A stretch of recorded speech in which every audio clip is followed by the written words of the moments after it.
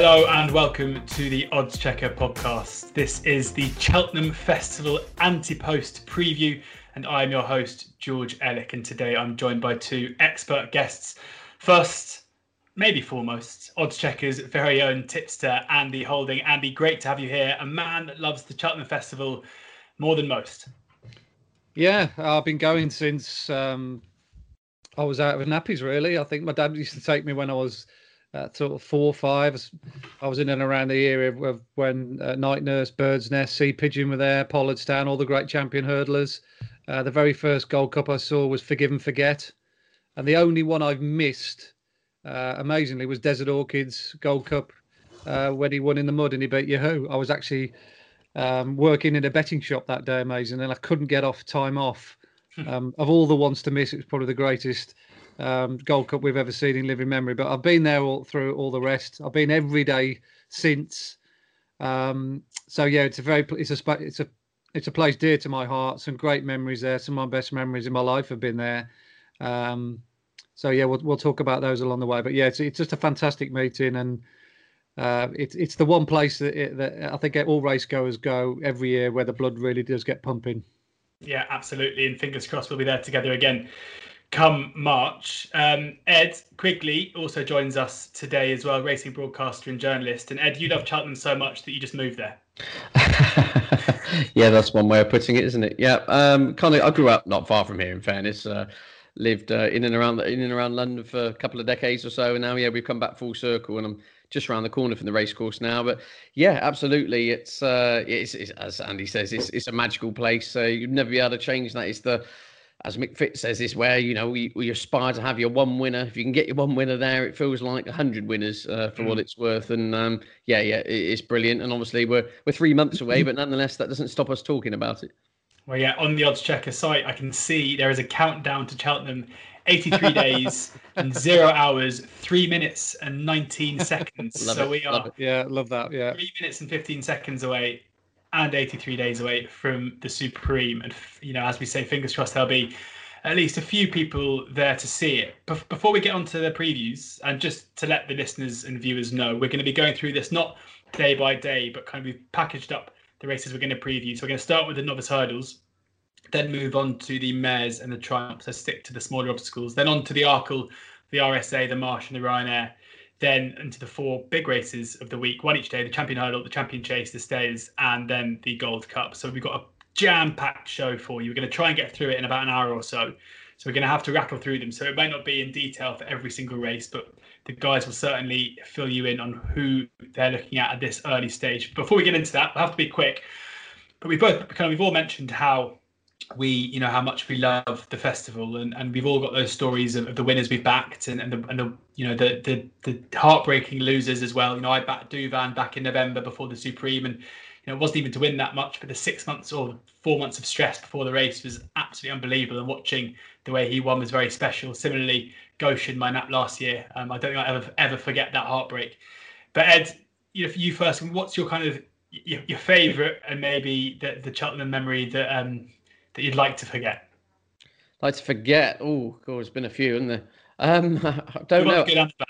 Yeah, one bad way, one that just sticks in my mind was I was on Mellon at all sorts of prices for the Champion Hurdle a couple of seasons ago, and jumping the last, I thought, my heart rate. I love to see the old Fitbit monitor at that point, because I thought we got this in the bag, and then living Barry Geraghty, happily retired now, and Bouvardere come back and nab him back on the line. I was like, oh no. You get moments like that, and it happens. And I suppose the one that people won't let me forget was after Cole Harden won the 2015, what is now Stayers Hurdle. Of course, that was one of my big Ante-Post tips and fancies, 100 to 1 or whatever. And of course, in the aftermath, I kind of lost the plot a little bit in the in the winners' enclosure, etc. And there's myself and Warren having a big piggyback around the prairie ring, which the racing TV cameras obviously got hold of a lot of, and used a lot of their promos to embarrass me and stuff. But it happens. You've got to enjoy the good times, because there, from a punting perspective, there are plenty of times where you walk out there and just want to hold your head in your hands. But it's nonetheless, it's to say a 3-1 winner at Cheltenham is the same as a 3-1 winner at Fakenham. Yet it feels like it means 100 times more to you, and especially exactly the same when they lose. But yeah, you just cannot beat it. Absolutely, and I think I'd take the embarrassment of being filmed piggybacking a 100-1 winner around the parade ring for the 100-1 winner. So I'm not giving you any sympathy for that one, Ed. Andy, how about you? What the highs and the lows? Well, my two highs and lows are pre-odds checker, really. So you'd have to trust me on these two. Talking of champion hurdles and great champion hurdles, my fondest memory of a horse I backed almost a year in advance was Rooster Booster when he won his champion hurdle. You can always tell in the Holding household the ones that are dear to his heart when he's actually got a photo of them. I think when you actually go out of your way to get a picture of them, a painting, or some kind of emotional attachment to them, that then they mean quite a bit to you from a financial perspective. And Rooster Booster, I backed him when he won, or after he won the county hurdle, because I was so impressed with the way he went through the race. I think it was in the era where the champion hurdle was a little bit quiet. I think it was after Istabrack, and we hadn't really got any absolute champion superstars. And I thought if there's one horse coming through, it might well be Rooster Booster. So I backed him at 33 to 1. I only had the one bet. I didn't sort of keep loading up on it like a lot of people do. I think I had something like 100 quid each way, something in and around that region. But I had that sort of Ante-Post voucher in my sort of my office drawer all the way through the winter. And obviously he kept doing really well. He won the international. He worked his way through into the position where I think he was second favourite on the day. But I mean, the feeling of watching Rooster Boost, having backed him at 33 to 1, coming there on the bridle 2 out, he literally only got to just stand on his feet to win. And then he absolutely charged up the run. And I think Simon Holt said, and there's Rooster Booster, turbo charged as he jumped to the last. And he was off and away, and that was a great feeling. So that's probably one of my fondest memories of just following a particular horse through a season and having a nice price about him. But the worst one was Grand Cru. I latched onto him when he won at I think he won at Cheltenham in a handicap for his first start for the Pike team, and then he went to Haydock and he won that Brush Hurdle final, the one that Main Fact incidentally won very easily the other day. And I think I backed him at 10 or 12 to 1 for the Stayers because of the numbers. I actually got in touch with David Pike, funny enough. I went via his website and actually told him, I said, this horse I think is a Stayers Hurdle horse. And he actually came back to me and gave me his time and sort of said, okay, we'll sort of maybe treat him accordingly. And then they ran him in the Cleve Hurdle. He won his Cleve Hurdle. Unfortunately, he bumped into big bucks on the day, but that was a great thrill to follow him, have a great Ante-Post bet, but unfortunately there was one too good on the day. So those are my two sort of highs and lows. Are very much a positive and a nearly with Grand Cru. Brilliant stuff. I'm sure there'll be more stories to come at next year's festival, and we're going to try and highlight them now. Maybe this time next year you'll be talking about how you tipped up in 100-1 winner on the odds checker Cheltenham Ante-Post preview, and it went off whatever price and won. Fingers crossed that's where we're going to be. Before we get to the racing, just going to, as ever, point you in the direction of the Odds Checker app. Please do download the app now. You'll get the very best prices, which we'll be talking about today, the best bookie offers, the best place terms as well, and plenty of other things, including free bets, which I know people like quite a lot during the Cheltenham Festival, it's fair to say, and bookies are normally pretty obliging. So do look out for those. As I mentioned, we're going to kick off with the novice hurdles. And this is an area of expertise for Andy. In the Supreme, Ballyadam for Gordon Elliott is the 8-1 favourite ahead of, Fernie Hollow and Ballyadam, the joint 8-1 favourites, although Ballyadam is as short as 5-1 elsewhere. That 8-1 is with Betfair Sportsbook and Paddy Power. I should mention here as well that, of course, all of these prices are not non-run, no bet. So if you have the bet and the horse doesn't run in the race, you sadly lose your money. Do start 16-1, Appreciate it 16-1, 20-1 bar. In the Ballymore, we've got Appreciate it is the 6-1 favourite, Fernie Hollow's 14-1. Bob Ollinger 16-1 alongside Ballyadam and Brave Man's Game. And in the Albert Bartlett, it is of course very open indeed. Holy Macapony 16-1, Stargate 20-1, 25-1, Make Good and Fakira, Appreciate it, and many others. And I guess, Andy, the difficulty here, I mean, you will, with your time figures, have a good steer on which horses are more progressive than others at this early stage. But you've got to be careful you pick the right one, because 2.5, 3 miles, it's normally the Supreme and the Ballymore where you're kind of just wondering which one they're going to go to. Oh, well, this is almost like a mid-season report, isn't it? For want of a better word. We're probably just a little bit shy of getting to see the sort of the next wave coming through, and one or two horses have been impressive. See what they can do on the second or even the third run, because we've got the Leopardstown 4-day meeting, we've got all the Christmas stuff, and then we're on into the new year, and obviously trials out at Cheltenham, etc., etc. But judging everything at face value now, the only way I can judge them really is by sticking obviously figures on them and using that as a guide, and using the evidence of what's happened in previous seasons. For instance, the Supreme Novices Hurdle, the time figure that what we award horses for winning a Supreme Novices Hurdle is something in and around a rating of 75. I think Shishkin got a 77 last year. I think the winner the year before was a 76.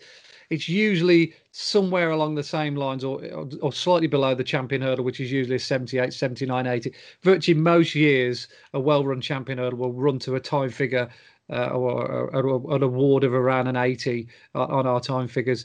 So judging the novice hurdles in the early part of the season is quite difficult. None of them have really run in what you would consider a championship environment. So they haven't been able to run to that kind of level yet. But what you can gauge is whether they have shown a reasonable level based on their numbers. And there are a handful who've run in sort of mid-60 times. Ballyadam actually hasn't run a number yet of any great distinction. The first of his races at Down Royal, they actually crawled for the first two hurdles, and then they quickened as they went past the stands, and then they sort of got into their stride, and he was really good from that point onwards. But the Royal Bond with regards form, I'm sure Ed will back this up as well. I'm sure he's done the data as well on the day. But the races that was won by Ballyadam and Honeysuckle were an absolute joke. They've just gone no gallop in either of the two races, and basically the best horses won because they've just been the best horse, and they've shown their class from 2 out, 3 out, and they've won because they're the best. But with regards numbers and being in an environment which they're likely to encounter later on in the season against the better horses, they're impossible to get excited about. I do like Ballyadam. I think he's a quality horse, but what he's done so far, I'd be reluctant to put him up at 12 at 8 to 1. His top figures are 55. We've only seen Ferdy Hollow once. He ran to a 58 when he won at Gowran, doing it quite nicely without hitting the ball out the park. The one who's clocked a really big number, and I know she's good enough for Cheltenham or even now, and that's She Wears It Well. Unfortunately, we didn't get a chance to see her in the Royal Bond. I think we did a preview early on in the season before she was due to run at Fairy House. I think they withdrew her because of the ground. They didn't really want to run her on soft or heavy ground at this time of the season. But she's run to a 71, which is the highest rating we've awarded for a novice either side of the RSC so far to date. And the other one I'll throw into the equation as well, and when we're talking about value and what might turn out to be a decent price in a few months' time, is a horse called Boot Hill. One of Harry Fry's. Now, this horse ran to a big number when he won a bumper last year at Kempton. So straight away, I was alerted this horse being able to run at a very, very fast time. He ran a 71 at Kempton when he beat that nice horse of Nicky Henderson's. He ran to a 63 on debut the other day at Taunton. I was told that he wasn't 100% fit either. They were definitely going to. That was just a run to blow away the cobwebs. But he ran a much significantly time quicker than the first division of that 2 mile maiden hurdle. And I thought he did it rather easily. He jumped fantastic. He travelled great.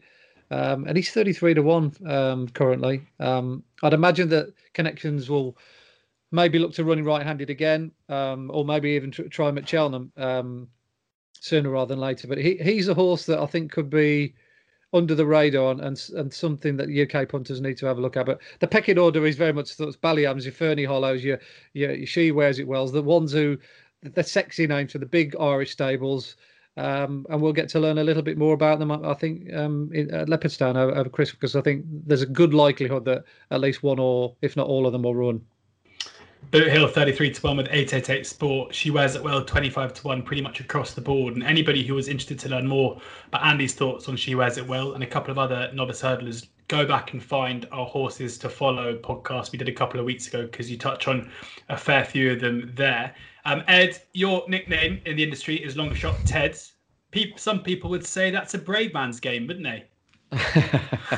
So, see what you did there. Well, Luke Harvey actually calls me Wide Shot Ted after in fact, I used to get stuck into the Bacon Butty fan outside the old at the races offices. But yeah, indeed. Just very quickly on She Wears It Well, I actually believe she's had a little setback from what I last saw. But Ruby Walsh was interviewed on telly, said he thinks it's just a case of will miss Christmas as opposed to anything significant, and will be back in January. But yeah, I look. I come through a slightly different angle to Andy in regards to the waters are very muddy these days, isn't it? I mean, you've only got to look at these anti-post lists, and trying to find out, get the horses to the right races to begin with is a hard enough plot from putting your anti-post cap on. I mean, not only have you got Ballyadam and Fernie Hollow, two of the protagonists, they're both from the same owners. You're going to get owner politics come into it as well in terms of trying to split them up. And I find it quite funny, actually, because you've got Gordon Elliott going, oh, yeah, Ballyadam's so quick, definitely a 2-miler. And then Patrick Mullins was on his Zoom call the other day saying, oh, Fernie Hollow, definitely a 2-miler, so quick, yeah, definitely be in the Supreme. Well, one of them will end up in the Ballymore and win the Supreme. We have this every year, don't we? Yeah. Et cetera, et cetera. But yeah, going touching upon your good little pun there, George. Thank you. I was just coming through the prices. Obviously, I tipped Brave Man's Game at 25s for the Ballymore, and coming through the angle of where they're going to run, Paul Nicholls has basically said, look, they're going to go to the Challow Hurdle and then go to the Ballymore. They're going to take the Denman route, he called it. Now, I know this horse does look your old-fashioned chaser. I mean, he looks a proper what was the RSA and what will be the RSA next year. He looks a proper 3-mile chaser in the making. However, he's absolutely wiped the floor with everything in the last couple of races. And last time out, yes, in terms of raw form, actual basis of form, if you like, nothing particularly jumping off the page. But the manner in which he just went through that race at Newbury absolutely pulverised them, didn't have to come off the bridle at all. And I'm just thinking again through price angles in the fact that he's now into 16s. He's going to the Challow Hurdle, which I thought originally was going to probably shape up into quite a strong race with Stargate of Evan Williams penciled in for an Adrimal of Tom Lacey. Well, listening to the quotes, they're not too keen on it with Evan Williams and Stargate. They think the race might come too soon. And Adrimal, they're considering the Tolworth. So all in all, I think the Challow Hurdle could really cut up to a 3-4 runner race like it did a couple of years ago. Well, most years, it's often a 4-5 runner affair. And I think Brave Man's Game is going to take a whole load of beating over the same course of distance he had last time out. Soft ground will be fine. And again, going through the anti-post novice hurdles are an absolute nightmare just to get your horse to the right target. You've not only got that, you've got the choice that some novices are mares as well, as Andy's alluded to. So you've got mares options. And yet, when you've got a trainer, I always, you can take trainers' words too much on face value. But when you've got someone like Paul Nicholls coming up and saying, look, we'll go here and then we'll go to the Ballymore, I don't see where else he's going to really go. I don't see them dropping him down to 2 miles. And the Albert Bartlett wouldn't particularly be a race Paul Nicholls is madly keen on. And I just thought, yeah, the manner in which he did it, just now and again, you see a horse just go through a race, you're like, wow, just the way he did it. Didn't have to twitch a muscle or come off the bridle to win at Newbury last time out. He's back over the same course of distance in 11 days' time.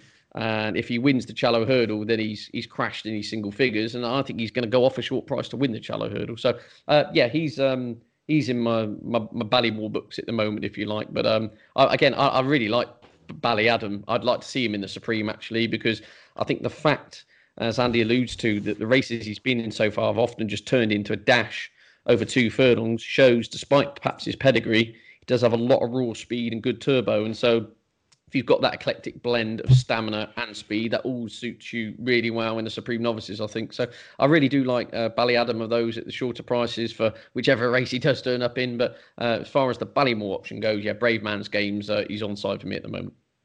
Good stuff. Anything on the Albert Bartlett before we move on to the mares and the Joe? I wouldn't give up on.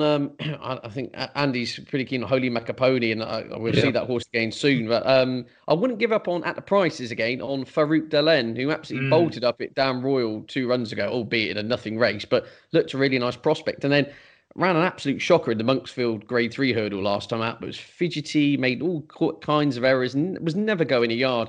I see subsequently to say the horse is off his feed, etc. And it clearly just wasn't his running. And he was into about 14s for the Albert Bartlett. He's drifted back out around the 33 to 1 mark now. And if you forgive a horse one bad run when he wasn't right, I think he could still be a big player. He reminds me a bit of Fury Road. He's in that kind of mould, and I wouldn't be at all surprised if he got back into the picture, shall we say, at a big price.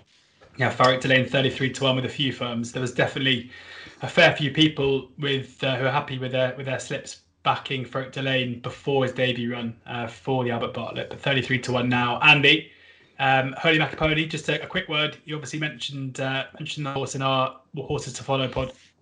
Yeah, I think he's the right favourite for the Albert Bartlett at this current moment in time. He's posted a championship time figure already. He clocked a 70 when he won on his hurdling debut. Again, anything that's done as something in and around the 70 mark, straight away I'm like, yeah, that is definitely a Cheltenham horse. I have because my numbers work so well and they have done periodically over time, I just know the level of what horses are capable of. And if they can do that on their first run, they're right up there. So Holy Macapony, without shadow of a doubt, is... he's got the Albert Bartlett sort of rubber stamped already on him. I think Appreciated, again, he's the right favourite for the Ballymore. He looked a Ballymore horse, didn't he? The way he just got outpaced late on by Fernie Hollow in the champion bumper last season. Look, he ran perfectly respectably. He was one of my lays of the meeting, but he actually ran a good deal better than I thought he would. I just didn't think he'd have the pace. And to finish second in what looked a stellar season for bumper horses, and I thought it was a creditable effort. And the horse that he beat on debut at Cork bolted up next time out, back at the same track. So that form line's already taken a bit of a boost.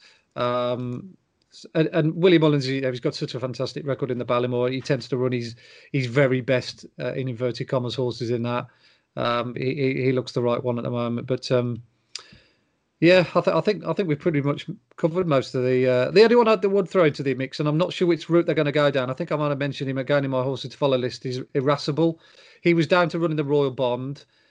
He's also down to running that Grade 1 2-mile race at Leopardstown in the next week or two. If Henry de Bromhead runs him in that, that certainly would tell you that where he thinks, because I mean that jumping up from a Clonmel maiden hurdle to running in a Grade 1, that's a big jump for a Henry de Bromhead sort of strategy.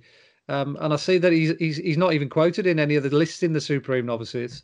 I think he's one that UK bookmakers, punters haven't really latched onto yet, and they don't really know how good he is. But look, Henry's put him in 2 Grade 1s after winning a maiden hurdle, and his number was very good when he won at Clonmel. So I think he's one that we might be hearing quite a bit of post-Christmas.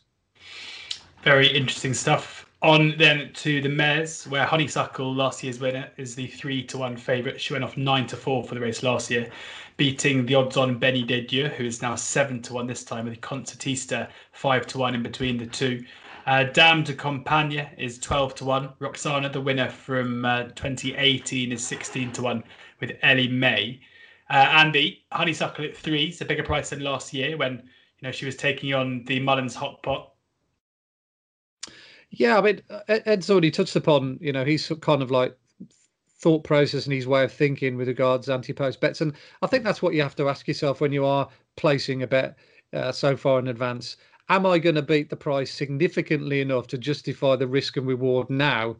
I.e., 25-1, you've identified the race, you think that's the race, you're backing before the trial, he's then at 8-10-1 shot, and he goes further down and he goes off, let's say 5-6. In your head, that's what you're kind of thinking or hoping that you need to achieve with every Ante-Post bet. So when you're looking at horses like Honeysuckle, Concertista, 3-1, 5-1, am I going to beat the book massively significantly, or am I better off waiting for the day, looking at the opposition, and let's say Honeysuckle, if she's there in one piece at 7-4, 2-1.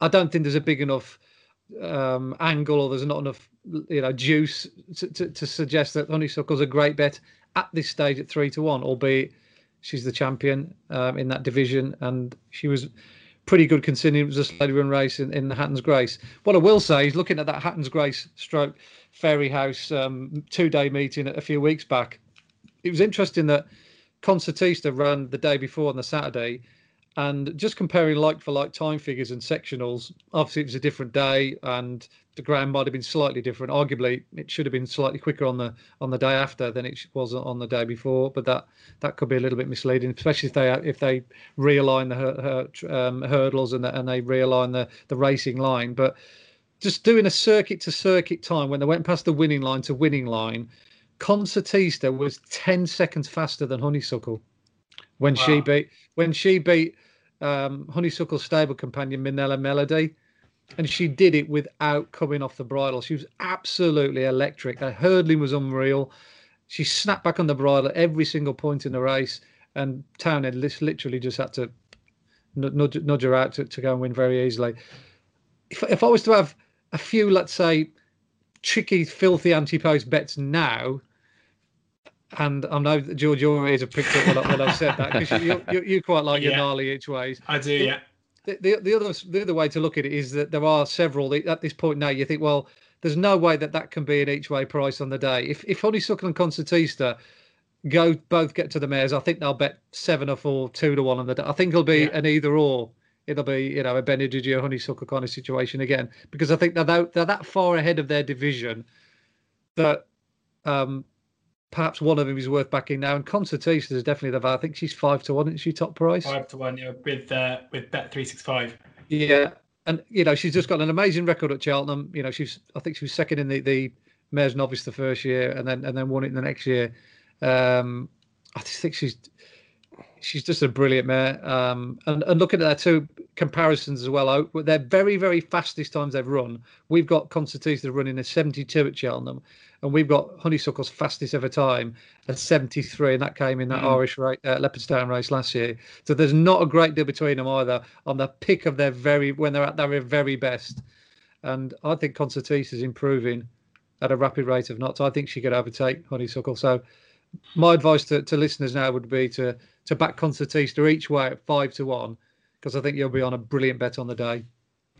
Concertista 5-1, the one for Andy. Ed, do you have anything to add to the mares, or should we go on to the Triumph? I would just slightly disagree, not Andy's thought process, but in terms of I could easily see Concertista in the Champion Hurdle. I see Willie Mullins says Concertista's running next week in the Grey One Matheson hurdles against Abracadabras and all the others. Saint Moir. She puts in a big performance against the boys there. They're going to have to seriously start thinking about switching ranks. And looking through the Ante-Post list again, that could easily happen with Honeysuckle. They could go the Champion Hurdle route. Roxana, I think I saw Dan Skelton saying the owners aren't keen on Cheltenham. They'll probably swerve it. Benny Didier's nearly 10. See what I'm saying? This race could cut up massively. I think, Concertista is definitely the one to take out of it. But there's a fair chance she can end up in the Champion Hurdle. I don't think it's too far-fetched. If I'm going to throw one in at a bonkers price, just on the basis, I think the race could cut up. Indefatigable of Paul Webber won the Martin Pipe last year. 28-1.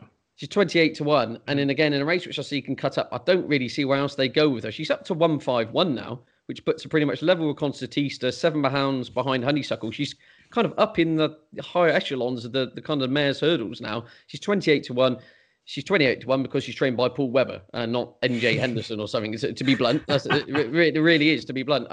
She's got the course of distance form, and they tried her over 3 miles last time out. And to my mind, the old Petrolite came on, so that's kind of ruled out handicaps or a stayers hurdle tilt. So I literally don't see where else they go with her again. She's 28-1, and she rocks up on the day. I think she'd be at least half the price in a race which has the propensity to cut up massively with some of these really classy types, like Honeysuckles and Concertistas, who could have their eyes drawn to other targets. But as Andy says, it's a half-time report. There's a lot of imponderables. But yeah, Concertista's definitely, she's really exciting. And talking about quickly as well with Concertista and a possible Champion Hurdle tilt, you have to also organise in your mind, not necessarily owners. Obviously, they're a massive influence on where certain horses will go if they're trebly represented in an Ante-Post book. Also, obviously, the trainers might have a huge influence. Obviously, he's got Saint Roy as well as in that, hasn't he, Willie Mullins? Would it be nudging one set of owners to go down one route and stay in their lane and say, look, we've got Saint Roy in this. I'd advise you not to run Concertista. Run her in the easier race, the mares, where we've only got one to beat. So all these kind of imponderables have to be, factored into the equation. At Oddschecker, compare the odds from major bookmakers, get expert tips and place your bets all in one place. Oddschecker, the one-stop betting hub. Download the app now, play responsibly. On now to the Triumph. I think we're going to have to pick up our pace a bit because if we carry on like this, it's going to be about a 3.5-hour podcast and I don't have time for that. On to the Triumph now. We've got Zana here is the 4-1 favourite ahead of Quilixos at 12 to 1. Dufflecoat and Montmoral 16s alongside Nassalam, who's also 16 to 1. Nassalam is an interesting runner here, I would say. I'm intrigued, no end. But anyway, Andy, come to you first here. Looking at the Triumph, who takes your fancy at this stage? Yeah, I mean, again, I don't want to bore everyone with too many numbers because I'll just be churning out numbers left, right, and centre. I've been looking at it going, well, what does that mean? What's a 65? what?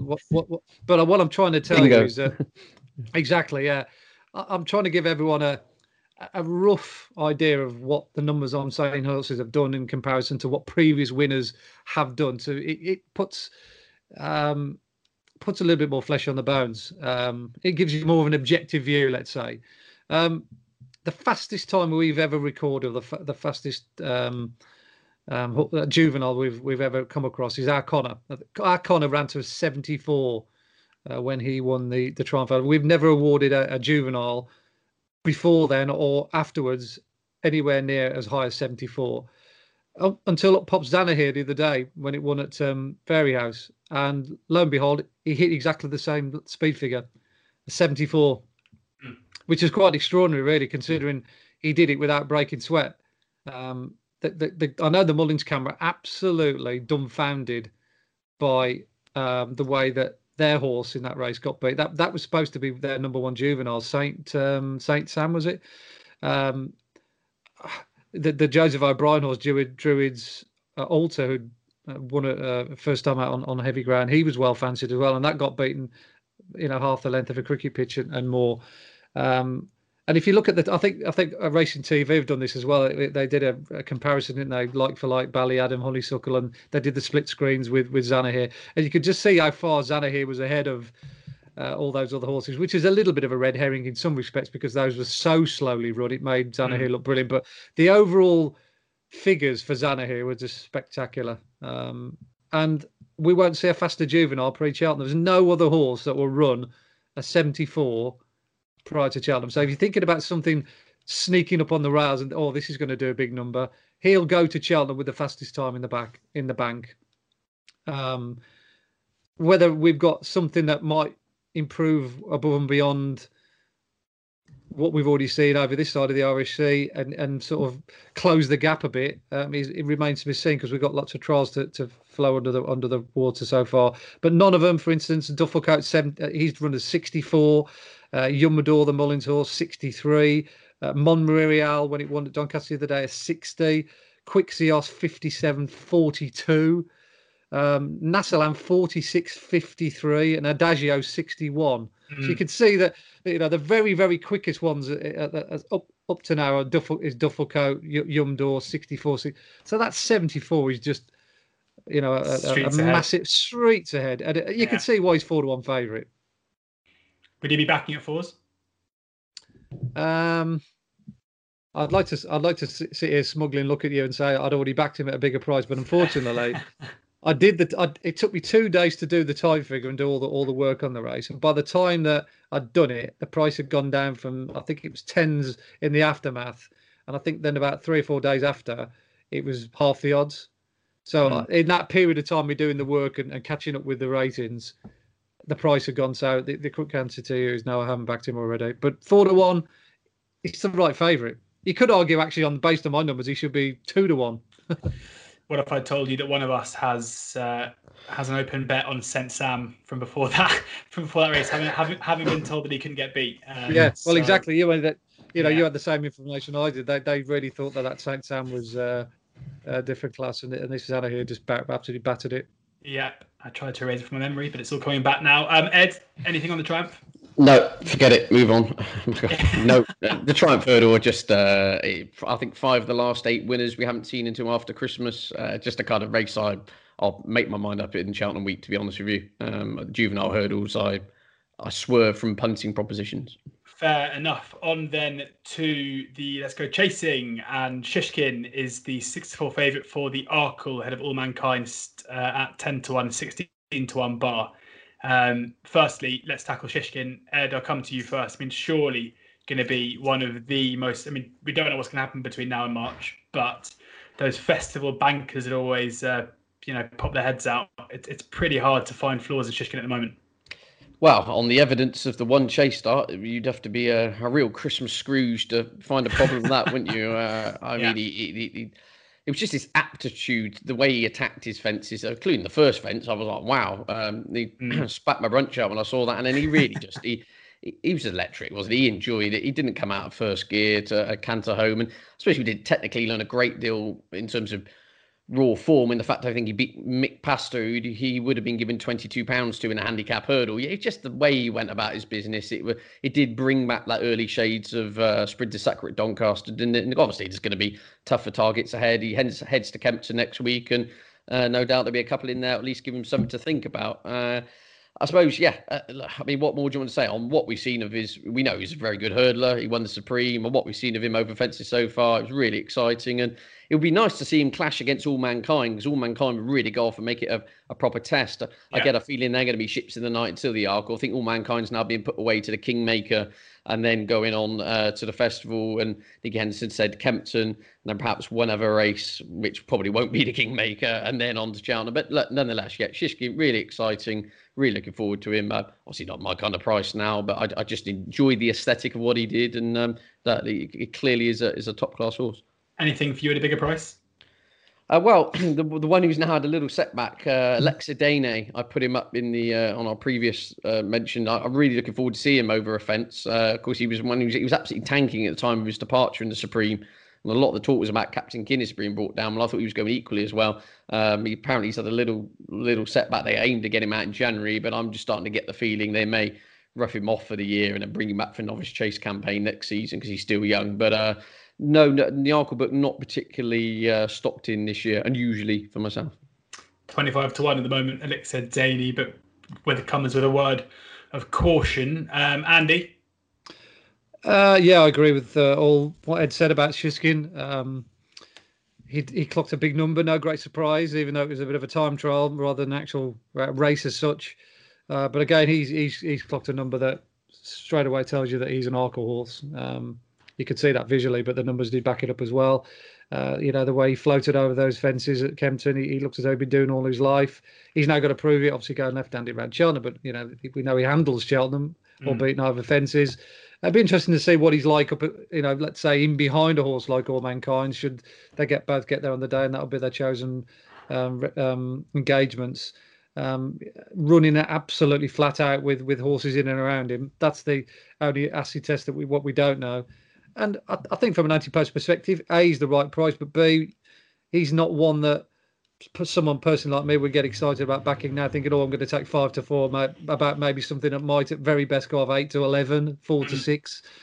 Because I think, we've seen enough from the likes of Felix Deji, Captain Guinness, and All Mankind, and one or two others to suggest that, there's a little bit of depth in this division. I don't think it's completely... okay, it's Shishkin, he's only got to turn up and win. He'll have to still go out and, break sweat, let's say. Looking at those at much bigger price, I think Willie Mullins has got quite a strong hand in this. The Forgotten Horse is unaccepted in many respects. I mean, there was obviously something quite wrong with Captain Guinness that day at Tipperary when he made his chasing debut and was pulled up. But up to the point when he was pulled up, I thought Unaccepted was flying along at a royal rate of knots, and he got him in trouble anyway until that problem reared its ugly head, and Rachel Blackmore decided on discretion at the best part of valour. So he's an interesting runner. And talking to Willie Mullins as well, that he's got a horse called Blackbow, who actually has recorded the very fastest time that we've got either side of the RSC. We've got 74 for Shishkin, but we've also got 76 for Blackbow when he beat Untukas at Navan on his chasing debut. He's always had a bucket load of class, Blackbow. You go back and look at his Cheltenham Festival running the bumper beyond relegate a few years back. He was 5th that day. He's a proper Grade 1 horse, and the fences seem to be make the making of him. They fit him with 100 of tongue ties. He's obviously got his quirks because he's a bit of a cage tiger kind of thing. He's a little bit hot headed, but I mean, there's no doubt based on the number that he did on his chasing debut, he's got an absolute shed load of talent, and he's 33 to 1 for the Arkle. Willie Mullins will always have a runner in the Arkle. That's one of the races he loves. So what we're looking at, unaccepted sort of 16s, 20s. Unaccepted 16s across the board, I should say, and Blackbow 33 to 1 with Unibet Paddy Power and Betfair Sports. Yeah, I don't think that's the worst strategy in the world at this stage. Backing one of those two Mullins horses who both recorded very fast times, and yeah, I think I'd rather go down that route at the moment anyway than take 5-4 back Chiskin. Well, we're talking about Willie Mullins, so let's go on to the RSA where he has got Monkfish, who is currently 130 with Bet365, as short as 2-1 in the place with Sport Nation, that is. There's still a bit of 7-2, I think, with SBK. The big breakaway is 14-1. Envoy Allen is 14-1, priced up for this race, but I don't think we'll see him here. Latest exhibition, 16-1, and another Mullins horse, Enna. I mean, I often can't say a horse's name, but this is one that I've been dreading saying all day. Enugamine, I think we're going to go for.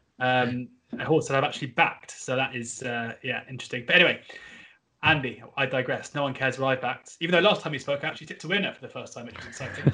Yes. But let's move on then to Monkfish first and foremost.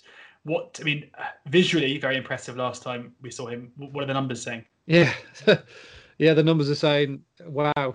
Put it this way, of the two main dishes served up over that weekend with Monkfish and Envoy Allen, everyone was obviously raving about Envoy Allen, who basically just had to turn up and beat three inferior rivals. But I thought there was a good deal of strength and depth in the Monkfish race.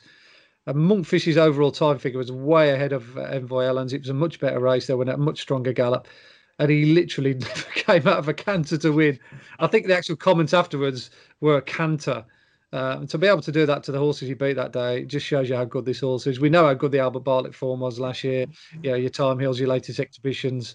And he did it in a kind of fashion, a dogged fashion that suggested that, he's got plenty of stamina when required. He was very free as well in the Albert Bartlett. He had no real right to find as much as he did off the bridle. He should have dropped out the back of the telly. So he's clearly a horse of some substance.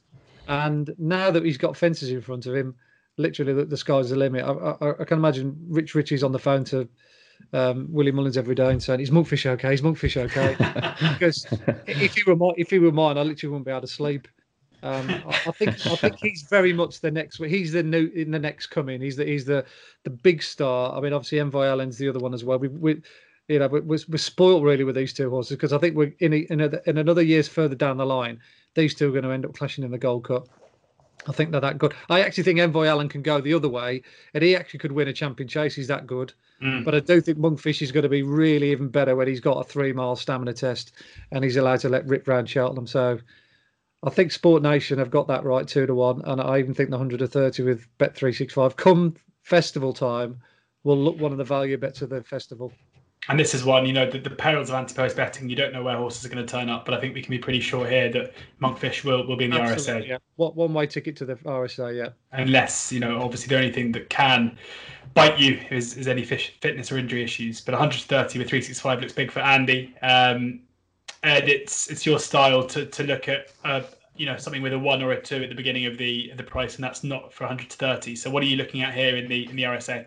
Well, obviously I've tipped and backed big breakaway Ante-Post at 40-1. So I'm kind of don't quite know what I've got the price, but after last time out's 2-9 debacle, a bit nervous now, but I still was flummoxed. I mean, the Colin Tizard team, I think they had 5 winners from the last 50 runners or something. I cannot work that yard out for love nor money. Some of the biggest rated horses in the yard, the likes of Lost in Translation, Slate House, Copperhead, barely lifting a leg this season, and then the big breakaway turned over at 2-9. The drop in trip was daft, as he'd say in the aftermath. But look, back at 3 miles, I think we could see him put in a good performance again. He goes to Kempton on Boxing Day, where he's going to meet Shamblu, who's an exciting type from the Dan Skelton team. And that'd be interesting over Kempton over 3. And I think he's going to struggle to beat Monkfish, in all honesty. But if he can at least get to the race on the day, I still think there's scope in value in his price. Because again, there's no other race the big breakaway will run in at the Cheltenham Festival other than the RSA. I've already heard little quotes from some of those latest exhibitions and a few of those in and around them. All he does is stay all day. Straight away, I start thinking the National Hunt Chase, and then a couple of others could perhaps come down in trip. But again, talking about identifying the target. If the horse is fit, he's well, and he's shown a good level of form. There's no other race at the Cheltenham Festival now. The Tizzards have basically said they've scrapped the 2.5 mile plan from here on going forwards. he will run in the RSA chase. Now, whether he goes off a 25-1 shot out of form, or whether he goes there as the 11-2 second favourite as the kind of the home horse, if you like, then we will see. But he's definitely also a lot of ability. The Tizard team had a horrendous Cheltenham last year. I think it's 2 Cheltenhams running now, and the yard just seem to be woefully out of form as well. It's not like the horses are just running badly. I mean, Copperhead jumped 6 fences in the Ladbrokes Trophy and was pulled up. Slate House jumped 5, and there's something does seem amiss. If they could click back into gear in time for March, I think the big breakaway. I think the market's more or less got it spot on. I don't think there's any kind of secrets in here at the moment. I think Monkfish is head and shoulders above the rest. And I think the big breakaway and get himself sorted back over 3 miles, he could be the best of the rest, if you like. Feels like the Tizard team have been cursed at Cheltenham ever since Native River won the Gold Cup. Basically, from that moment, they've just had a terrible time at Presby Park. But anyway, we'll move on now to the Marsh. And we spoke about one mightily impressive horse in Monkfish a second ago, but in Envoy Allen, I think we have possibly the most exciting horse in training, who's currently 5-4, best price with Bet365. Odds on in places Betway, Ball Sports, 10 Bets, Sport Nation and Red Zone, all odds on about Envoy Allen. Chatham Street Lads and Protectorat, 16-1 and 18-1. Blackbow, who we've already spoken about, 20-1.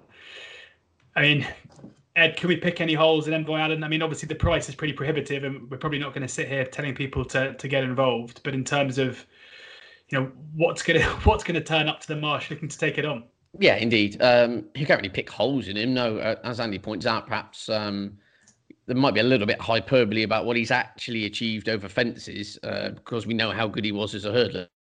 Goosebump stuff last time out, wasn't it? When an inch of rain coming to 4 out, and he just took off, and he was brilliant. Yeah, he's the right price, right favourite, blah blah blah. It's almost a la Monkfish and Shishkin to some extent. I mean, the horse I put in my flagged up in my 5 to follow on the show a month or so ago is Fiddler on the Roof, again, another horse from the informed Colin Tizard team, and I'm convinced he's a lot better. We'll actually get to see him soon. He runs at Ascot on Friday, and he'll probably go off near enough favourite there for that race. And again, the yard had been under a bit of a cloud, yet he did win. I was really happy with the manner in which he jumped, and he won at Exeter on pretty quick ground over 2-3. And then he ran at Newbury last time out, where he bumped into an exposed type called Caribbean Boy of the Nicky Henderson team, who we'll see on Saturday in a graduation chase at Exeter. But I think Fiddler on the Roof, I think he wants soft ground. He needs the yard to get back in form. And I'm convinced, this is a previous Tolworth winner again, that the wheels just came off for him at the Cheltenham Festival. If you could just somehow get him back to get his verve back to where he was, I think the key thing with him is he jumps really well. And that's what I like about him. He really does make ground at his fences.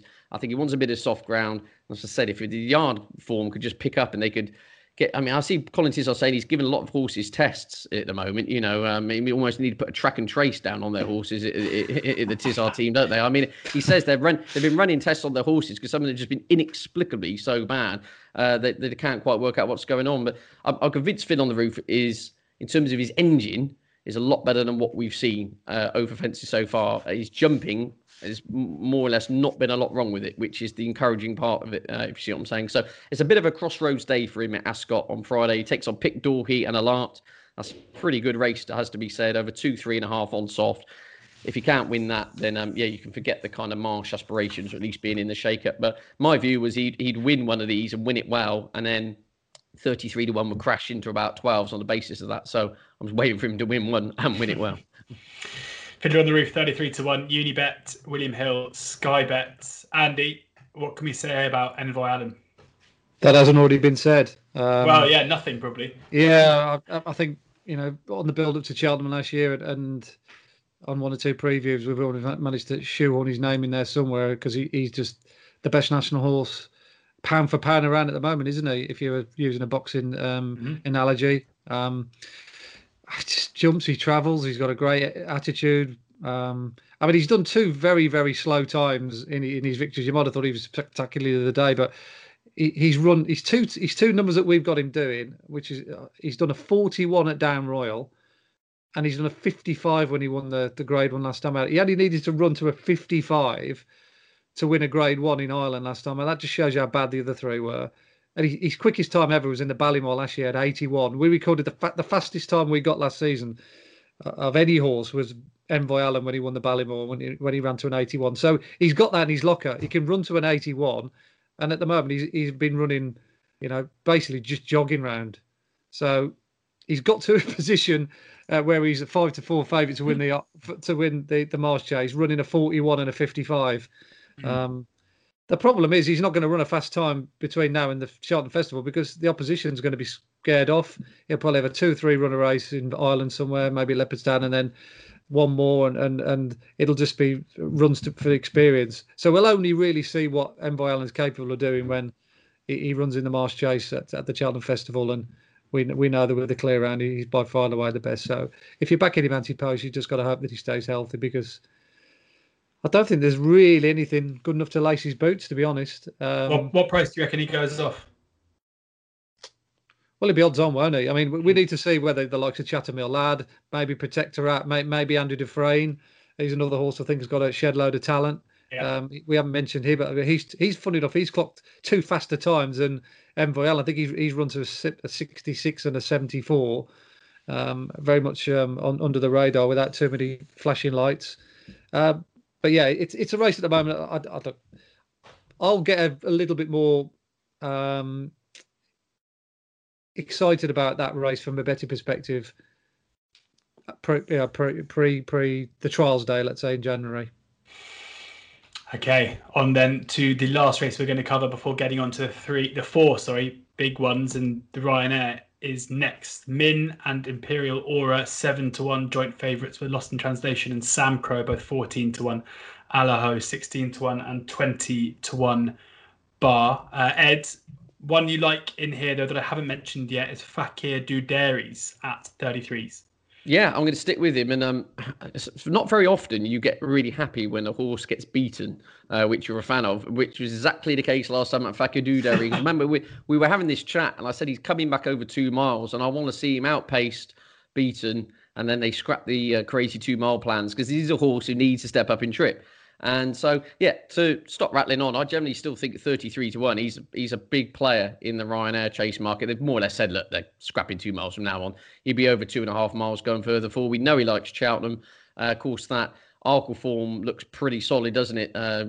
Put the kettle on a good old race in the Arkle last year. Rouge Vif's come out. He was beaten in third and won a decent pod at Cheltenham. And yeah, this is actually really shaping up to be a really good race. You're going to have like Imperial Aura on the upgrade. You've got Min, the other end of his career, but still, when we can actually see him run amongst fog, actually still running to a pretty good level. And there's some really excited types in here. But I generally do think Fakir Dudaries is the one overpriced in here because, again, I don't see what other race he runs in at the Cheltenham Festival. He likes Cheltenham. He's won at Cheltenham. He's got festival form.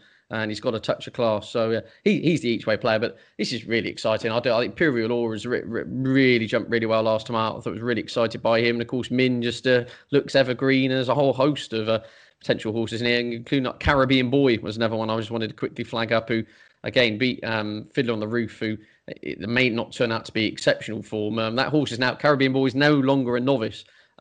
He's really interested. I thought just the manner in which he jumped in Newbury again was fantastic. Didn't touch a twig, jumped and travelled well.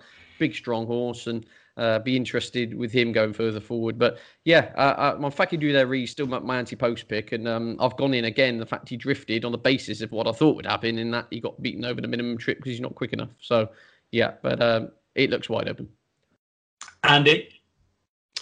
Yeah, I mean, that's an amazing price. That is. Ed's really very much in the right direction with Fakir Dudaries. I must admit, I thought all the way through that race, or certainly 9/10 of it, I thought Fakir Dudaries was going to win. He jumped, he travelled fantastic. Some of those jumps down the back at Navan were spectacular. He's got an amazing amount of scope for a not if you like a national hunt type horse. He's not like as big as robust as a Notebook who beat him that day, but he's got an amazing leap in him. Yeah, for some reason he just didn't get, he just got outpaced, or maybe it might have been a little bit of lack of the run. Who knows? It was a bit of 6 of one of half a dozen of the other. But he's a massive talent and a big player, likely to be in the Ryanair. The race I'd probably, or the 2 races I'd concentrate on with regards to collateral form would be the races run back to back simultaneously last year. The Ryanair winner Min and Sam Crow's race. And again, it's another race where I did a lot of split screen stuff and some sectionals and what have you. And the Marsh Chase is by a million miles a better race than the Ryanair. So I'd be pretty sure that Min and all those horses that took part in that race, your Plutards and St Calvados, they wouldn't be good enough to beat the likes of Mel and Mel and Sam Crow and Fahine. Although I don't think maybe Fahine will maybe not come back to Cheltenham. But the form's worked out great. You know, McKnight's Shadow nearly won the big handicap the other day, the Caspian Caviar. Mr. Fisher finally bounced back to form in a small field around the new course rather than the old course, which didn't suit him in the Paddy Pazza. That form of that Marsh Chase is definitely the key angle for me from last season. So I'd probably look at Sam Crow, who was clearly not quite right first time out, but we saw that with Abracadabra. He got beat first time out. Next time out was a different story. But he's a talented horse. It come in the spring on better ground for Sam Crow. So I'd probably throw him into the mix at 14-1, and Ed's Fakir de Risk. That's another massive price about a genuine Grade 1 horse. Sam Crow 14-1, Paddy's and Betfair Sportsbook, and Fakir Duderis is 30-1 with Unibet and Bet365 there. Both Ed and Andy very keen, but Ed's selection for the Ryanair. On then to the Champion Hurdle, and Epitant is the 6-4 favourite ahead of Saint Roy. Abracadabra is 8-1, who's been tipped up by Andy for the race. Honeysuckle 16, Song for Someone 20s alongside Concertista, who we've discussed, and Aspire Tower. Andy, we'll come to you in a second to talk about Abracadabras and your make of the race. Ed, you know, it's another short-priced horse. It's gonna be popular with punters, but again, I think we're looking down the list hopefully for a bit of value. Yeah, potentially. Although I actually think at the market as it is now, I don't really see anything massively left to field jumping off the page. I think the protagonists are the ones you want to be sticking with. I think Epitant, the right favourite, the reigning champion. Abracadabra's going to go there with every chance. Strong traveller. We saw that last year on the whole jumps pretty well. St. Roy is the one I'm on Ante-Post. I wouldn't be giving up on that one. There wasn't much between. In fact, there was hardly anything between St. Roy and Abracadabra's last time out, and St. Roy made an absolute Horlicks of the last flight as well. So I think you can almost throw a blanket over the next few, and then it's just a case of whether they get past Epitant with the dreaded £7 mare's allowance, isn't it? So, and then of course you could throw in the fact Concertista or Honeysuckle could even be rerouted here. So, I think the market's got it pretty much right at the moment. From an Ante-Post betting perspective, there's nothing that's really jumping off the page, unless you wanted to perhaps chance your arm with Concertista now at around 22-1 if she runs Abracadabras and St. Roy to within anything next week, then she's going to be getting towards single figures, isn't she? So, but generally speaking, I think the market's got it right. Epitant's the one to beat, and there's some exciting and exposed types in behind. It's just a case of who turns up on the day, and the value's kind of gone now to take a big chance, is what I'm saying. So I just sit and wait it out if you haven't already got involved. Potentially, if you wanted to chance, if there was one in there, throwing a few quid on Concertista might not be the worst bet in the world, because if she does happen to upset the apple cart next week, and given how well she looked last time out, she could get connections tempted to go the Champion Hurdle route in the long run. Andy, Epitant to the top, but how are you feeling about your tip, Abracadabras? Yeah, in some respects, the pressure's off. Now Epitant's gone and done what she's done. I fully expected Abracadabra to perhaps win first time out. A bit disappointed. He was only third to Aspire Tower, but glad to have him back on board and on side again and in full working order when he beat St. Roy. Now, obviously, a lot of it was made of the ride that St. Roy got and maybe should have won and was a bit unlucky. But in all fairness, Abracadabra would have been the last horse in the world you would have been wanting, hitting the front, jumping the second last, and having a thick end of a quarter of a mile to run on heavy ground at Punchestown. So I thought he did really well to hang as tough as he did. So you've got to give him a little bit of credit as well as highlight the foibles of what happened to St. Roy. So I think there's positives with each one, St. Roy and Abracadabra, and I think they are the right second and third favourite.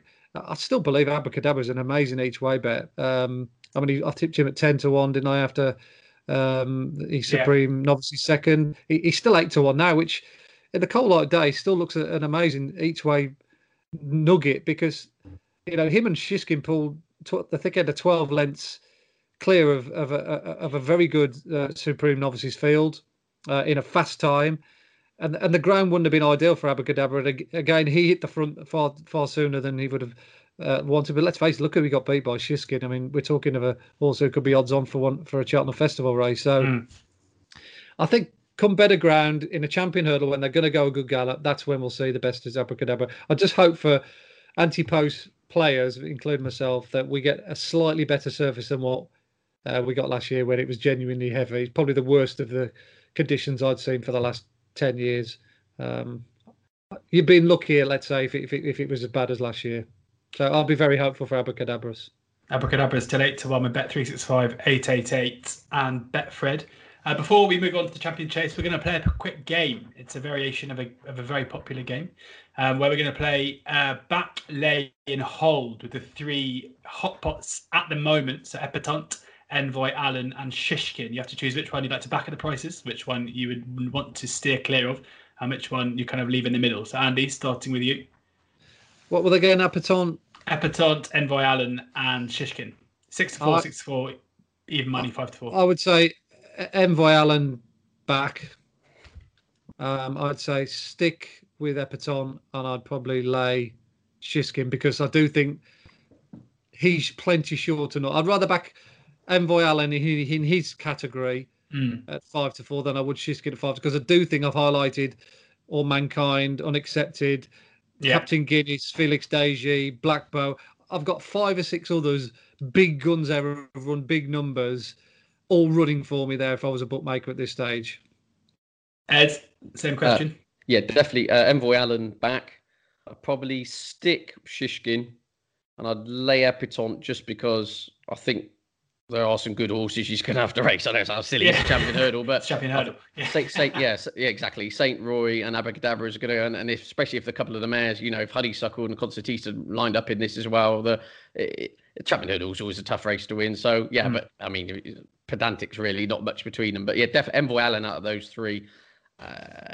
He's not had to come out. The interest list Andy's speed figures and the fact that he's not had to do anything to literally win, in a common canter. And we know from his hurdling days, was it a rating of 81? And he's saying on the speed figures, we know he can go to 5 years more, which is frightening when you come to think about it. And I think he will scare a lot of the opposition off. It a single 7 or 8 runner marsh chase with him at 4-9 is not too far fetched, I don't think.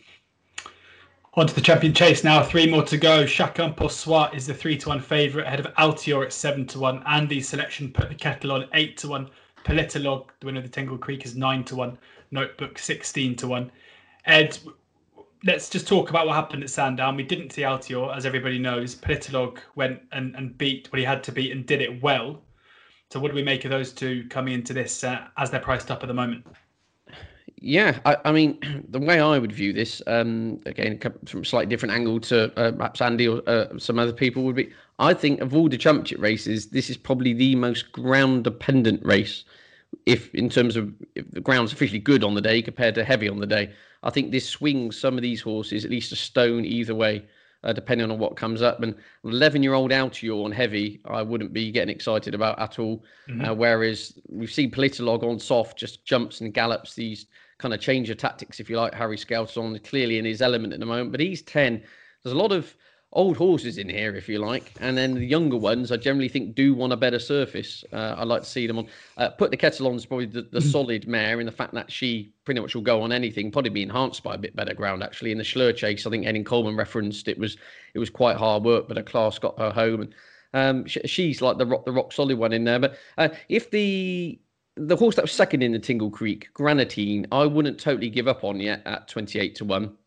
The way he won the Holden Gold Cup, he won it with a burst of speed in the closing stages. I know he's got a lot of form on soft, but his action makes me think I'd love to see him on a bit of spring ground on a faster surface. He does look like a horse. He's not going to grind you into submission, but he's going to come there and try and pounce and quicken up. Now, perhaps he'd be suited by flatter tracks, but I thought all in all, it was a pretty good run in the Tingle Creek, considering he was stepping out of a handicap company, really, from the Grand Annual and the Holden Gold Cup, and he acquitted himself fairly well. So Paul Nicholls says he's going to put him away to miss out the worst of the winter ground.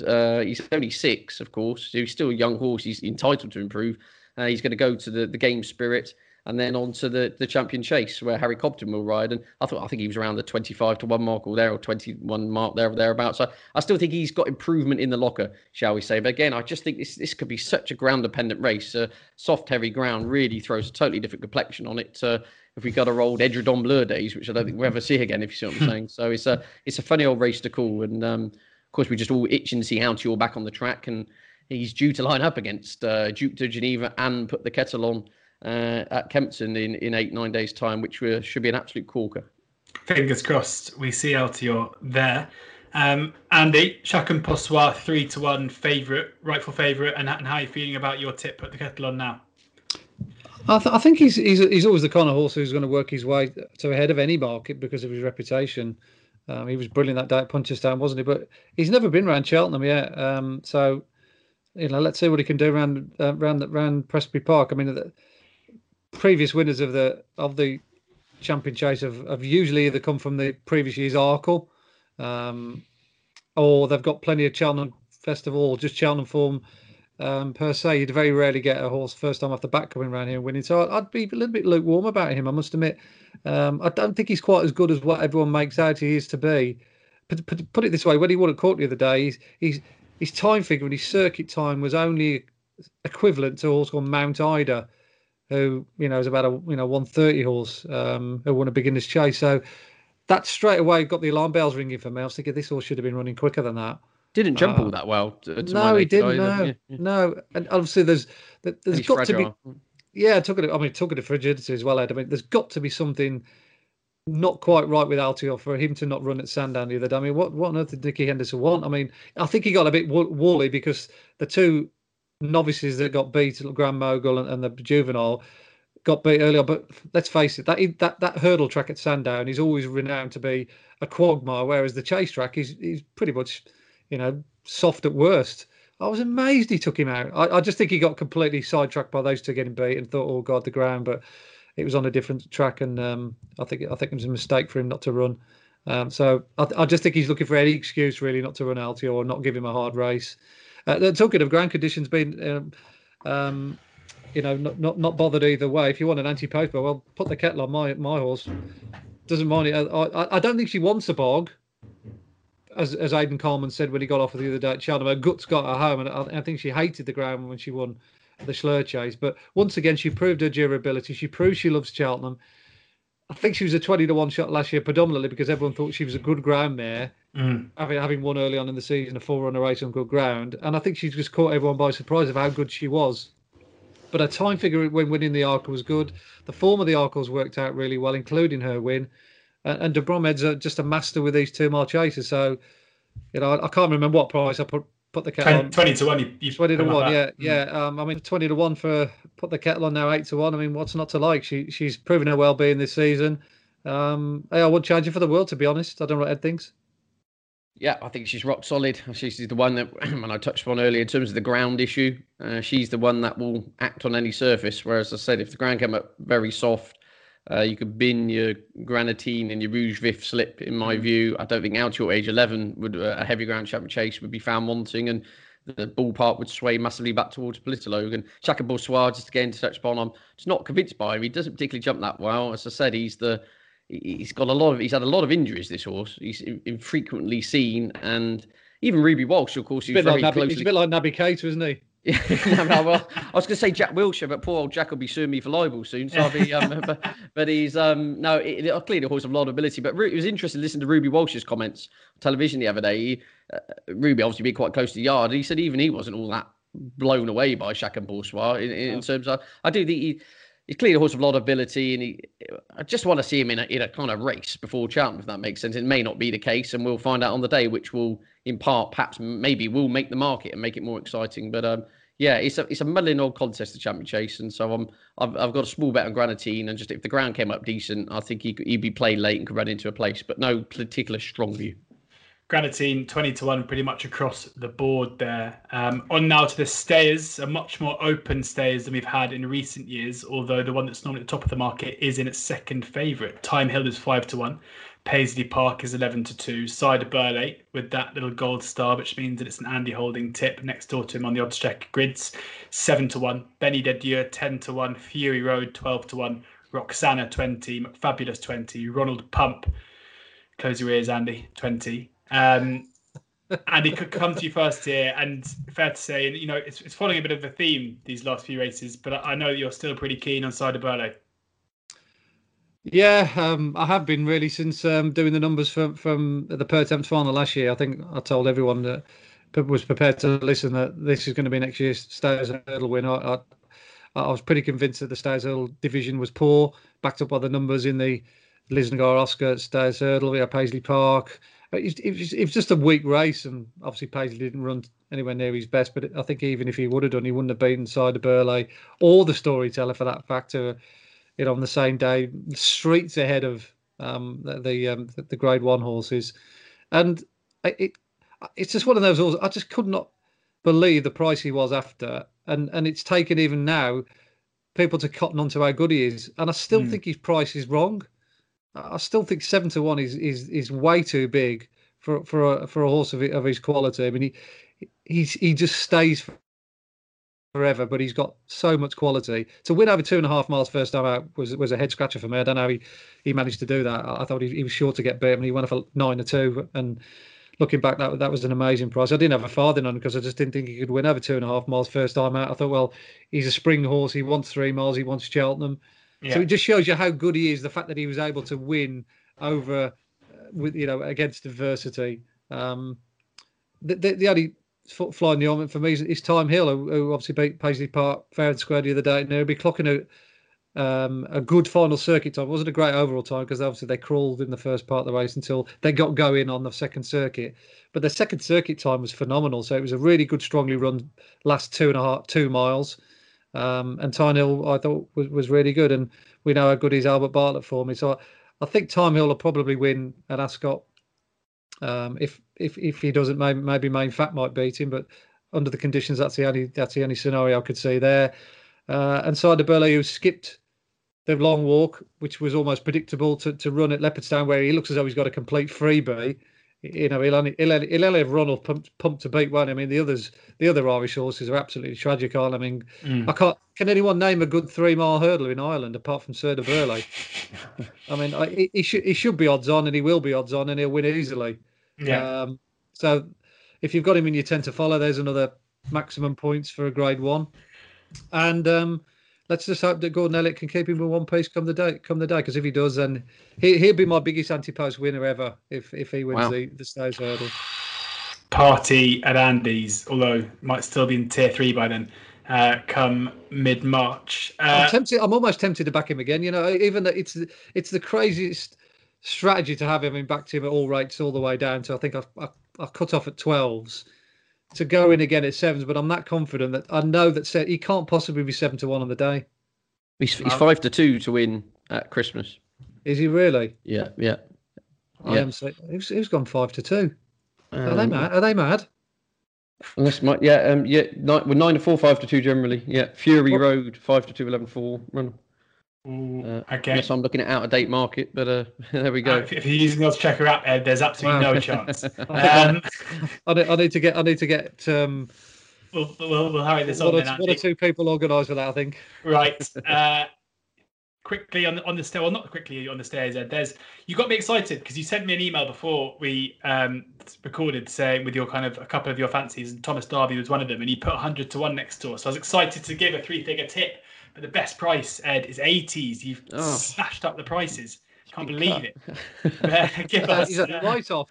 Give us the lowdown on Thomas Darby for Ollie Murphy. Again, I'm repeating a lot of them from our 5 to Follow show from last time, in which I identified he's a horse of which they're aiming at. Basically, he came out and said we're going to have a crack at the Stayers Hurdle route with him. Now, he was entered in the long walk, and I would actually like to have seen him have a crack at Paisley Park and Time Hill tomorrow, given that his best performance over hurdles so they did come at Ascot, and the form of that race is now looking pretty good, isn't it? Because he swatted aside Song for Someone, and that horse has turned out to be pretty good. And anyway, funny enough, so in Andy's freebie race, it sounds like Thomas Darby's going to Leopardstown to run against him, and Fury Road and Ronald Pump over Christmas. And look, 100-1, the logic was, or 80-1 now. always has been my logic. There's about 15, 20 horses ahead of him in the Ante-Post list who either A, are nowhere near good enough to win a Stayers Hurdle, B, are already over fences, C, on the sidelines, have got no intention of ever going near a Stayers Hurdle. Yet you've got the trainer come out and say, look, we're going to go to Grade 1 over Christmas, then we're going to look at the Cleve, and then we're going to look at the Stayers Hurdle. And as I said, you can burn yourself money by taking trainers' quotes on face value too often, but in this case, it's all starting to add up. The fact, he's entered in at Leopardstown here, Thomas Darby, and they're going to have a good old look. And I just love to see him over a staying trip. His best performance today over hurdles was the furthest he'd run when he ran over 2.5 at Ascot under a big weight on soft ground. He beat Song for Someone. I said that form's looking good, and I'm just looking at something that's going to crash from a massive price. And he's only got to end up the backsides of Fury Road and Side of Burley, beating 2 or 3 lengths and run a good race, and instantly he will shorten up a lot. And if he just makes it to the race, he's going to be a 14, 16 to 1 poke, if you like. So, again, I cannot see he's not going to run in a Coral Cup off 159 or whatever. There's no other race he will run it at the Cheltenham Festival. If he's not good enough and he doesn't run, or he'll go to Aintree. If he is good enough, he'll get there about a fifth of the price he is now. That's the kind of logic, if you see what I'm saying. So Thomas Darby, and I'm actually quite excited. The fact he's going over to Ireland. I think Ollie Murphy's reasoning is they thought on heavy ground for his first time at 3 miles against Patey Park and Time Hill, perhaps they could leave his season behind. Bizarrely enough, the weather in Ireland actually looks kinder than it does here, and you could be racing on yielding to soft in 9 days' time over at Leopardstown. But anyway, I just thought he was a big price, given that the trainer is targeting that horse at the race. And in terms of official ratings, he's only kind of £8 to £10 off getting in the ballpark. And if he improves a step up in trip, then he's a big player at a price. Lovely stuff. 80 to 1 with Bet365 as it stands. 50s kind of across the board. So you might have to be quick to get that 80s. The 100s long gone. The Quigley household have taken that 100 to 1 apart. Well, I wonder if I end up doing a piggyback with Ollie Murphy. If that I don't, fingers crossed. I have to stay clear. Yeah, well, I think piggybacks might be banned at the Cheltenham Festival unless you're part of Ollie's bubble. Get them over to come and stay at yours for the festival week. On to the Gold Cup now, and Al Boom Photo is trying to make it 3 in a row and is 11 to 2 favourite to do so. Santini, heartbreak for Andy, 8 to 1. Minella Indo, the one for Andy this year, or at least was last earlier in March, 8 to 1 as well. Champ, 12 to 1. Lost in Translation, 16 to 1 alongside Surname and presenting Percy. Andy, we'll come to you first here. Intriguing top 3 in the market. The champion, the one that was touched off last time, and the one that you probably got for a few quid. Yeah, there was a few heartbreakers, wasn't there, last year at the festival? Like there is every year, you have highs and lows, and Santini not winning the Gold Cup was a bit of a kick in the old leather regions. But yeah, I don't think much of last year's Gold Cup in essence. I think, we're likely to get the new wave coming through. And then obviously from last season looked to cut above, didn't they? The likes of Minella, Indo and Champ, that RSA looks the best form, looked a better race than the Gold Cup. The fact that Modeley managed to hang on in there and finish a close-up fourth just shows you what a poor race the Gold Cup was, and Santini is very slow, isn't he? Look, I know more than anyone, having done his numbers and his sectionals and what he's all about. Santini needs it almost needs 4 miles, doesn't he? I mean, it took him 3 miles to get warmed up round Aintree the other day, and he still looked very. It was a remarkable run, that, given the way that he ran. Oh yeah, never travelling to be. I mean, he's literally off the bridle in the parade ring, isn't he, Santini? That's a good one. I like that. So look, you know what you're going to get with him. I think he's the type of horse you almost need to put a pair of blinkers on and just shove him from the front. Because you've just got to keep going. You've got to keep the revs up. You can't let the pace slacken with him at any stage. You've got to be in control of what Santini's doing. Because if others dictate to you what's going to happen, there's no way Santini can win a Gold Cup. And that's what happened last year. I don't think Nico decided whether to stick or twist coming down the hill when he got to the front on the rails. He should have been going, hell for leather, but he didn't. He let him get out. He got outpaced. Looked like he was going to get completely swamped, and then he ran on again up the hill, agonising, and finished second. But look, getting back around to my pick this year, Minella Indo, similar to Put the Kettle On and one or two others. I'm happy with the position I'm in. He looked the one to take out last year's RSA. He chased a very hot pace with Allaho. He looked about half an hour the best horse in the race, and he got his pocket picked by Champ, who was tailed off at the top of the hill and just picked up the pieces late on. So yeah, I mean, he's proven around Cheltenham twice over, win of an Albert Bartlett, second in an RSA, won round Wexford first time this year, which I didn't think he was capable of doing. I thought that was a bogey track. He won well there. Obviously, he won at Avenue. So everything about Milan Endo this season is going in the right direction. Yeah, he's Welby's proven. He'll run in maybe one or both of those two races in Leopardstown against his own counterparts, and hopefully he comes through and sets himself up for a tilt at the Gold Cup, because I think he's definitely got a big one in him soon. Maybe this year, but if not, the year after. So Manila Indo still 8-1 as it stands. Delta Work then at a big price. Doesn't jump well enough. 33-1, Ed. Yeah, I just thought, again, from a price perspective, given that I can't see him going off anywhere near that.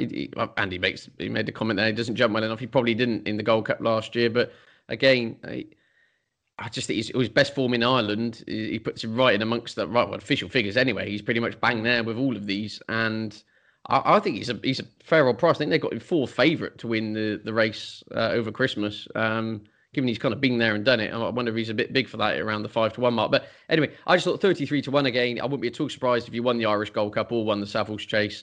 And I see him starting about a 10-12-1 poke on purely on that basis of, again, where else is he going to run? There's no danger of him going elsewhere. And I take Andy's point. I'm still got sour grapes after I was on Lost in Translation and Santini win only for the Gold Cup last year. So just had to just hide in the back of in the back of my bedroom, just sat down, winced after that. But it's a funny old race. I mean, Champ, with a lot of negative vibes about that horse at the moment. I see Nicky Henderson saying, potentially we might not see him until January now. He's got a crucial bit of work to come. So that wouldn't exactly be getting you enthusiastic about the RSA Chase winner. But of those at the top of the market, I really like Manila Indo. I think just rock solid.